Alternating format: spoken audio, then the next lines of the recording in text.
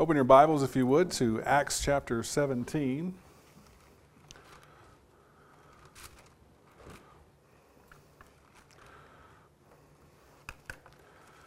Acts chapter 17.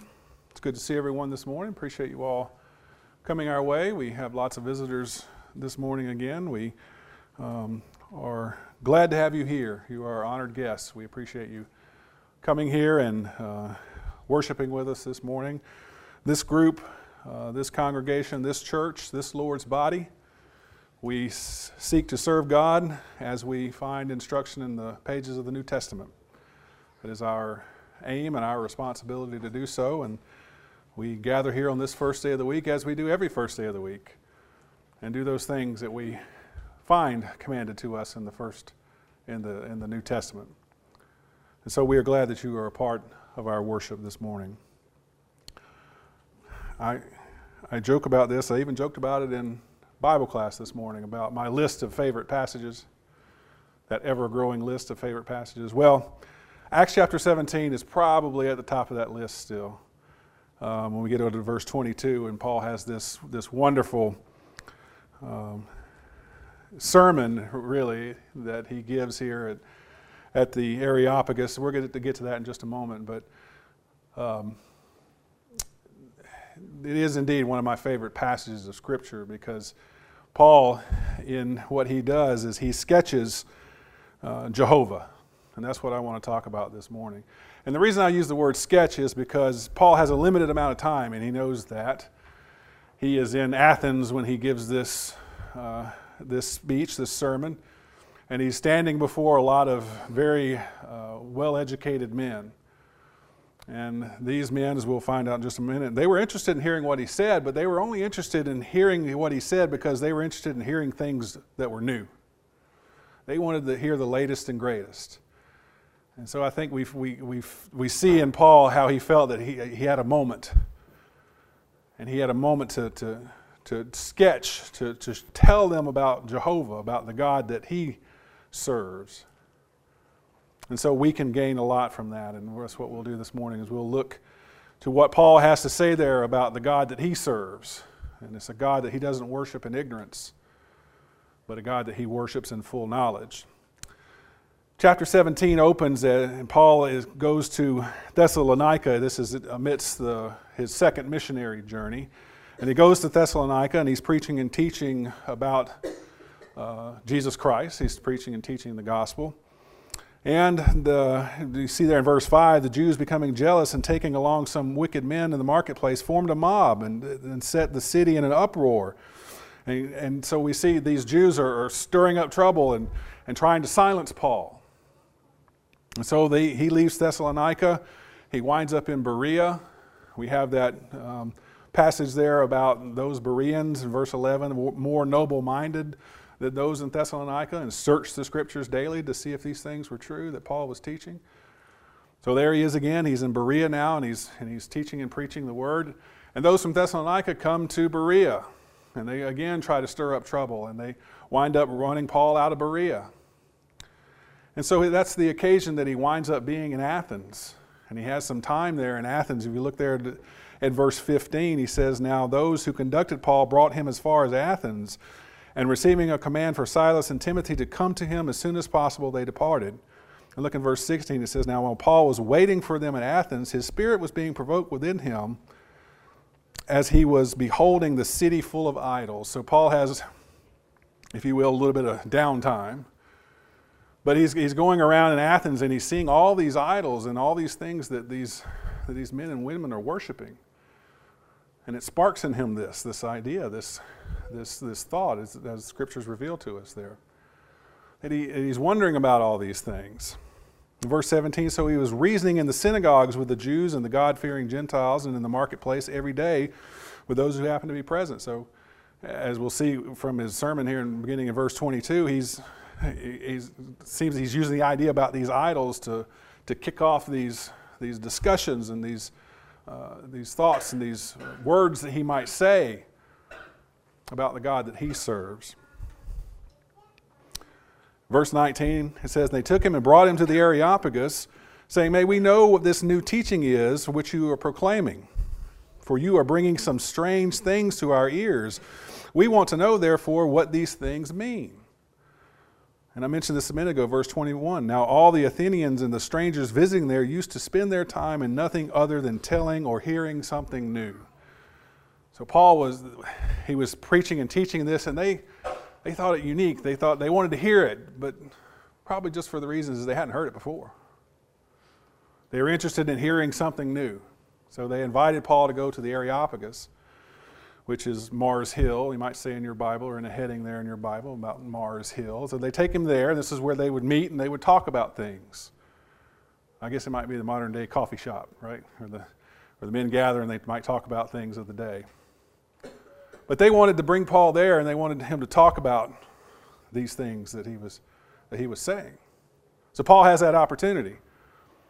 And again, this is me surmising this. I feel that Paul realizes he's got a shot at this. May not be very long because they're not going to want to hear it after this one time. So I need to tell them about God. I need to sketch for them the idea of Jehovah, about God, the all-powerful, the awesome, the creator God. So he begins there in verse 22, and that's exactly what he does. So here in verse 22, he gives this sermon on Mars Hill. And he talks about these things about God. He talks about God as a creator. Great place to start, as we'll see here in just a moment. Why not begin there? Why not begin with the idea that God has created all this that you see around you? So that's where Paul begins. And remember, he's in the midst of all this idolatry there in Athens, so these educated men and all the idols that they have constructed and all this worship that they have and this polytheistic society in which he's involved in. And he tells them that the God that he serves is the true God. He's not an idol. Idols are actually made by men, and we're going to look at this in a moment. Made by men, they fashion an idol and then they bow down to it. Now, how silly is that? Paul makes the point that the God that I serve is not an idol. He's not served by human hands. He's not created by man. He is the creator. He is the true God. He's not an idol. And the God that I serve is the God of men. He has determined the boundaries of their habitation. And from one man, he has created all nations. And he is instrumental in their lives. So the God that he serves is the God of men. And the God that he serves is a righteous judge. He is the one that has created all things, and he is the one that judges all things. So here's the basic outline of this short sermon that Paul will give here on Mars Hill. So let's take a look at each one of these and see what we might find out. First of all, as we mentioned there, he starts by saying that God is the creator. Look there in let's read beginning verse 22 through verse 24. It says there, and Paul stood in the midst of the Areopagus, and he said, "Men of Athens, I observe that you are very religious in all respects. For while I was passing through and examining the objects of your worship, I also found an altar with this inscription, to an unknown God." So we'll stop there for just a moment and see. Paul is commending, if you will, his crowd, saying, you're very religious in all respects. Obviously, you have something within you that causes you to want to worship because you've made all these idols and the things that you might worship. And he's going to use that little tidbit there to talk about the God that he serves. So let's keep that in the back of our mind. He's recognizing that they're religious. They're looking for something higher than themselves. Otherwise, they wouldn't have done this. And otherwise, they wouldn't have made an inscription to an unknown God. They're covering all their bases, right? There's a God out there we may not even know. We're going to have this altar. This is to an unknown God. So make sure we have all the gods covered. And then look what he says there in verse 23, the end of verse 23. "What therefore you worship in ignorance, this I proclaim to you." While he commended them on being religious, He's condemning them for being ignorant in what they are worshiping. And that's the springboard that he uses. This I proclaim to you. Verse 24. The God who made the world and all things in it, since he is the Lord of heaven and earth, does not dwell in temples made with hands. Now that's a bold statement, isn't it? We've seen pictures of the ruins of Athens and ancient Rome and see the great buildings and things that were built in antiquity, and to stand there amidst that and to say that God does not dwell in these things that you've created, that's a pretty bold statement, isn't it? Throughout Scripture, God is identified as the Creator. In Genesis 1:1, the very first verse of the Bible, what does it tell us? In the beginning, God created the heavens and the earth. Setting out in Scripture, the first verse of the Bible, God created the heavens and the earth. What better place than to start an argument for God as the Creator? God's created all these things. God has created the heavens and the earth. In Psalm 19 and verse 1, it says, the heavens declare the glory of God, and the firmament shows his handiwork. In Romans 1 and verse 20, for since the creation of the world, his invisible attributes are clearly seen, being understood by the things that are made, even his eternal power and the Godhead, so that they are without excuse. Look around you. This proves that there's a God. God is a creator. And this explains who he is. I struggle, and this is why I use the idea of sketching God. He's got a few moments. We got just a few moments to talk about God. How much time can we spend on what all God is? But to think about God as the creator. He's the one that created all this. Men of Areopagus, in the Areopagus here, everything that you see around you, God created this. And that's the God that I'm proclaiming to you. Not out of ignorance, not an unknown God, but a God of the Bible, a God I can read about, a God I can know and understand. That's the God that I proclaim to you, God the Creator. Amidst all the idolatry, there is the need for Paul to say, God is not an idol. This is the true God. He is the God that I serve. Let's pick back up in our reading. We read there, let's read again verse 24. The God who has made the world and all things in it, since he is the Lord of heaven and earth, does not dwell in temples made with hands. Neither is he served by human hands as though he needed anything, since he himself gives to all life and breath and all things. What better argument is there against idolatry? And to understand that he is the Lord of the heaven and the earth. That he does not dwell in man-made places. Now, we're in our Wednesday night class, we're in the section of, we're studying the whole entire Bible, the main storyline through the Bible, and we're right now in the Exodus period where they have constructed the tabernacle and they've ordained the priests and they're about to get ready to move towards Kadesh Barnea and into the Promised Land. So when we say that God does not dwell in man-made places, well, what about the tabernacle? What about the temple that would follow after that? Well, those are the commandments that God has given to them. And God has said, I will come there and I will meet with you. But he doesn't dwell there.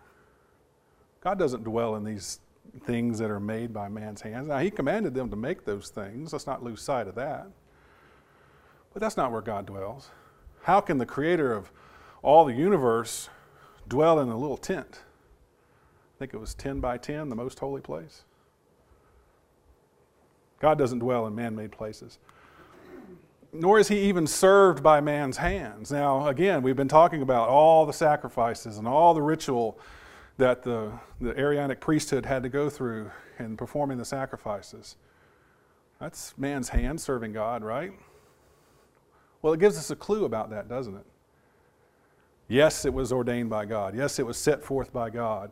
And this is what he wanted.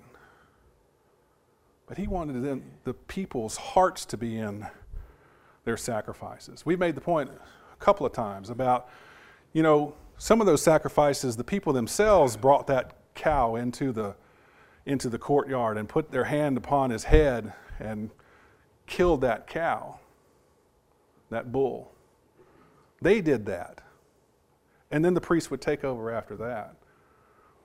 In that we see that God wants our hands to get dirty. He wants us to understand the price for sin. And so even though there are things that we do in the physical world, if our heart's not in it, we're not serving God. And it's our heart that God is interested in. He's not served by man's hands. He doesn't need, how can the creator of the earth and the heavens, how can we do anything to serve God with our own hands? We do them out of obedience to God and respect to Him. Not that He needs us to. I want to point something out here. Set a marker there at Acts 17. We're going to come back. But look over in Isaiah chapter 46 for just a moment. This idea about idolatry and how silly it is written so well here in Isaiah, beginning in verse 5 of chapter 46. It says, to whom, this is God speaking, to whom would you liken me and make me equal and compare me, that we should be alike? Those who lavish gold from the purse and weigh silver on the scale, hire a goldsmith and he makes it into a god. They bow down, indeed they worship it. They lift it upon the shoulder and carry it and set it in its place, and it stands there. It does not move from its place. Though one may cry to it, it cannot answer. It cannot deliver him from his distress. You see how the point here is being made, how silly idolatry is. You take gold and silver and you give it to a gold or a silversmith, and they make you an idol, and you take it and you carry it around, and you set it up and you worship it. When you get through worshiping it, you tear it down, and you move it off and set it up somewhere else. It can't hear you. It can't hear your distress. It can't do anything for you. Why? Because you've made it. Or the hands of the smith have made it. How silly is that? Rather, he's talking about the one that created everything. Paul's talking about the God that created everything. That's something worthy of worship. Not something that you've made with your own hands, but the God that created everything. He's worthy of worship. This God that Paul worships, that he is encouraging these men of Athens to worship, is the God of men. Pick back up in our reading now in verse 26. It says, and he had made from one every nation of mankind to live on all the face of the earth, having determined their appointed times and the boundaries of their habitation, that they should seek God, if perhaps they might grope for him and find him, though he is not far from each one of us. For in him we live and move and exist, as even some of your own poets have said, for we are his offspring. Being then the offspring of God, we ought not to think that the divine nature is like gold or silver or stone, an image formed by the art and thought of men. See that goldsmith, that silversmith? We ought not to think that God is like that. He's the God of men. From one man, he's made all the nations and set their boundaries. And it's a very important point for us to understand about this. From one man, he made all the nations. There's theories out there, and there are things put forth about the beginnings of mankind. What we read in the Bible story there in Genesis, the first few chapters there about God creating Adam and then creating Eve, and then from them children came, and from them all the nations grew. That's what Paul's talking about. From one man, he's made all nations. There's theories out there that, well, God made some other people over here, and they interacted and married, and that's how the population sprung up. Paul makes it clear. From one man, he's made all nations. It's very important for us to understand that. set the boundaries of their habitation, determine the times in which they will operate, they will exist. That's a powerful God. Can a carved image, can Aaron's calf, could he do that? No. God can do that. And in all this, he's made mankind, he's made each and every one of us in such a way that we would seek him out. Whatever that is, whatever that's inside of us, he's made us in such a way that we will seek him out. Remember I said how Paul began this and saying, you men of Athens are very religious in all respects. Guess what he's pointing to here? He's pointing to the fact that, yes, God made us in such a way that we would seek after him. We would seek that higher power. We would understand inherently that there is a creator. Not that we are a matter of happenstance, that we've just crawled out of the primordial ooze and happened to be formed together into these thinking, rational beings. No, God created us from one man. And he created us in such a way that we would seek him out. And guess what? We can find him. It says there, verse 27, they should seek God and perhaps they might grope for him and find him, though he is not far from each one of us. So we're made in such a way that we are going to look for God. We're going to grope for him. We're going to reach for him. And we're going to find him because he's not far from each one of us. How far is a father from his children? We exist in him. We are indeed his children. Paul points it out. He says there, verse 28, for in him we live and move and exist, and even some of your own poets have said, for we also are his offspring. Again, recognizing the teachings amongst themselves. We are his offspring. Well, guess what? We are. Paul says that, verse 29. Being then that we are the offspring of God, we ought not to think like the divine nature is like gold or silver or stone. We are. We are God's children. In him we exist. Genesis, the record there says that we are made in his image. We seek after God and we can find him. Therefore, since we are made in his image, we cannot create him. We cannot create an idol or set up a God for ourselves and think that that is going to be our God. See how idolatry is so silly? How quickly it falls apart? We can't create God. He's created us. Therefore, we ought to seek after him, and we will find him. Finally, in this discourse, Paul has the preacher moment, or he's got to bring it home and tell them about something that's out there on the horizon. Verse 30 beginning. Therefore, having overlooked the times of ignorance, God is now declaring to men that all everywhere should repent, because he has fixed a day in which he will judge the world in righteousness through a man whom he has appointed, having furnished proof to all men by raising him from the dead. So see, Paul's laid out an argument. He's a creator. He's not an idol. He's the true God. He's the God of men, including everyone. And he's a judge. And there's a judgment coming.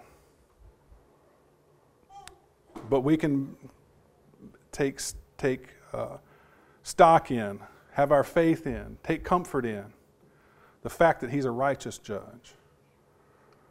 It says there that he has overlooked the past times of disobedience.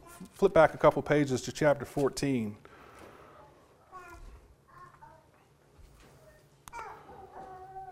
Beginning of verse 14 here, Paul's speaking. He says, but when the apostles Barnabas and Paul heard of it, they tore their robes and rushed out into the crowd, saying, men, why are you doing these things? We are also men of the same nature as you, and preach the gospel to you in order that you should turn from these vain things to a living God, who made the heaven and the earth and the sea and all that is in them. That sounds familiar, doesn't it? Verse 16 is our key here. And in generations gone, he permitted all the nations to go their own ways. So there was a time when God focused in on the children of Israel and led them in their spiritual journey. And all the shortcomings and all the falling away, but that was God leading his children. And the rest of the nations, all the Gentiles, he's overlooked that. But now he's saying that time is over. Therefore, having overlooked the times of ignorance, God is now calling all men to repent. He's calling all men to account now. He's overlooked this time of ignorance and this time of disobedience to God. Now he's calling all men everywhere to repent. And how is he doing that? He's doing that through the gospel. He's doing that by men going out and preaching and teaching about Jesus Christ and telling the world that there is a man whom God sent, who he put his words in his mouth. He spoke those words. He told people about the kingdom that was coming. And then he gave his life so that that kingdom could come. And he's calling all men everywhere to that message. And he set a time, and he set a man through whom which he will judge everyone. In Romans 14 and verse 12 says, "So then each one of us shall give an account of himself to God." So there's a time coming that we have to give an account of ourselves to God. And that's the point that Paul is making. He's overlooked the times of ignorance, which means no one is with excuse. No one has an excuse. We are all called to God. Whether or not we answer the call is within ourselves. Will you answer the call? Because there's going to come a time when we have to give an account for ourselves, standing before God. And he has affirmed this by raising Jesus from the dead. All that Paul has sketched out here for us, leading up to that salvation through Jesus Christ. He says he's affirmed this by raising Jesus from the dead. And that's the gospel message that's going out. Jesus Christ has been risen from the dead. And so we're calling for all men everywhere to repent. So what's the result? Verse 32 and 33. It says, "Now when they heard of the resurrection of the dead, some began to sneer. But others said, 'We shall hear you again concerning this.' So Paul went out from their midst. But some men joined him and believed, among whom were also Dionysius, the Areopagite, and a woman named Damaris, and others with them. So the result is there were some that sneered, some that scoffed about this idea of man being raised from the dead, and this is how your law is going to go forth. This is how your belief system is going to be. That's based on the man being raised from the dead. Some were intrigued. Yeah, we'll hear you again about this, Paul. This has piqued our interest enough that we'll hear you again concerning these matters. Remember, these were people who wanted to hear the new things. What's new in thought? What's new in knowledge? That's what we want to hear. So some were at least intrigued to hear Paul again at some point. But then some believed, 2 here by name. Some believed in this message. Some believed what Paul had to say about the God that he serves. God the Creator, the true God, not an idol. The God of men and the righteous judge that God is. So what reaction do you have at hearing about God and the resurrected Christ? Remember, we set the stage. Paul has a little window here that he can tell these people about the God that he serves. We've looked at that this morning. What's your reaction to it? Do you believe God the Creator created all things? He's not an idol. He's not something that we have made with our own hands and then set it up and worship it. That's not God. He's created the gold and the silver by which you've made this thing. He's the God of us. He's the God of mankind. He's made us in such a way that we'll seek after Him. He hasn't made us estranged from Him. He's made us in a way that we will seek after Him, that we will search to know more about God. And Paul says He is not far from each one of us. He's there. We can find Him and we can grow closer to Him. But understand that also that He has set up a judgment through a man named Jesus Christ. And that man He raised from the dead to prove that He is God the Creator, God the Almighty, Jehovah. So we have the same set of circumstances here. We can sneer at what we've heard. We can, yeah, that sounds pretty good. I'll hear you again on that. Or we can believe in Jehovah and His Son, Jesus the Christ. We offer an invitation this morning, as we always do. If you're not a child of God, if you haven't been baptized, if you have not come into the kingdom, I would encourage you to study more, to make that change in your life that you need to make and follow after God. If as a child of God you've stumbled and you need the prayers of the congregation, whatever your needs might be, you can let them be known by coming forward as we stand and sing to encourage you.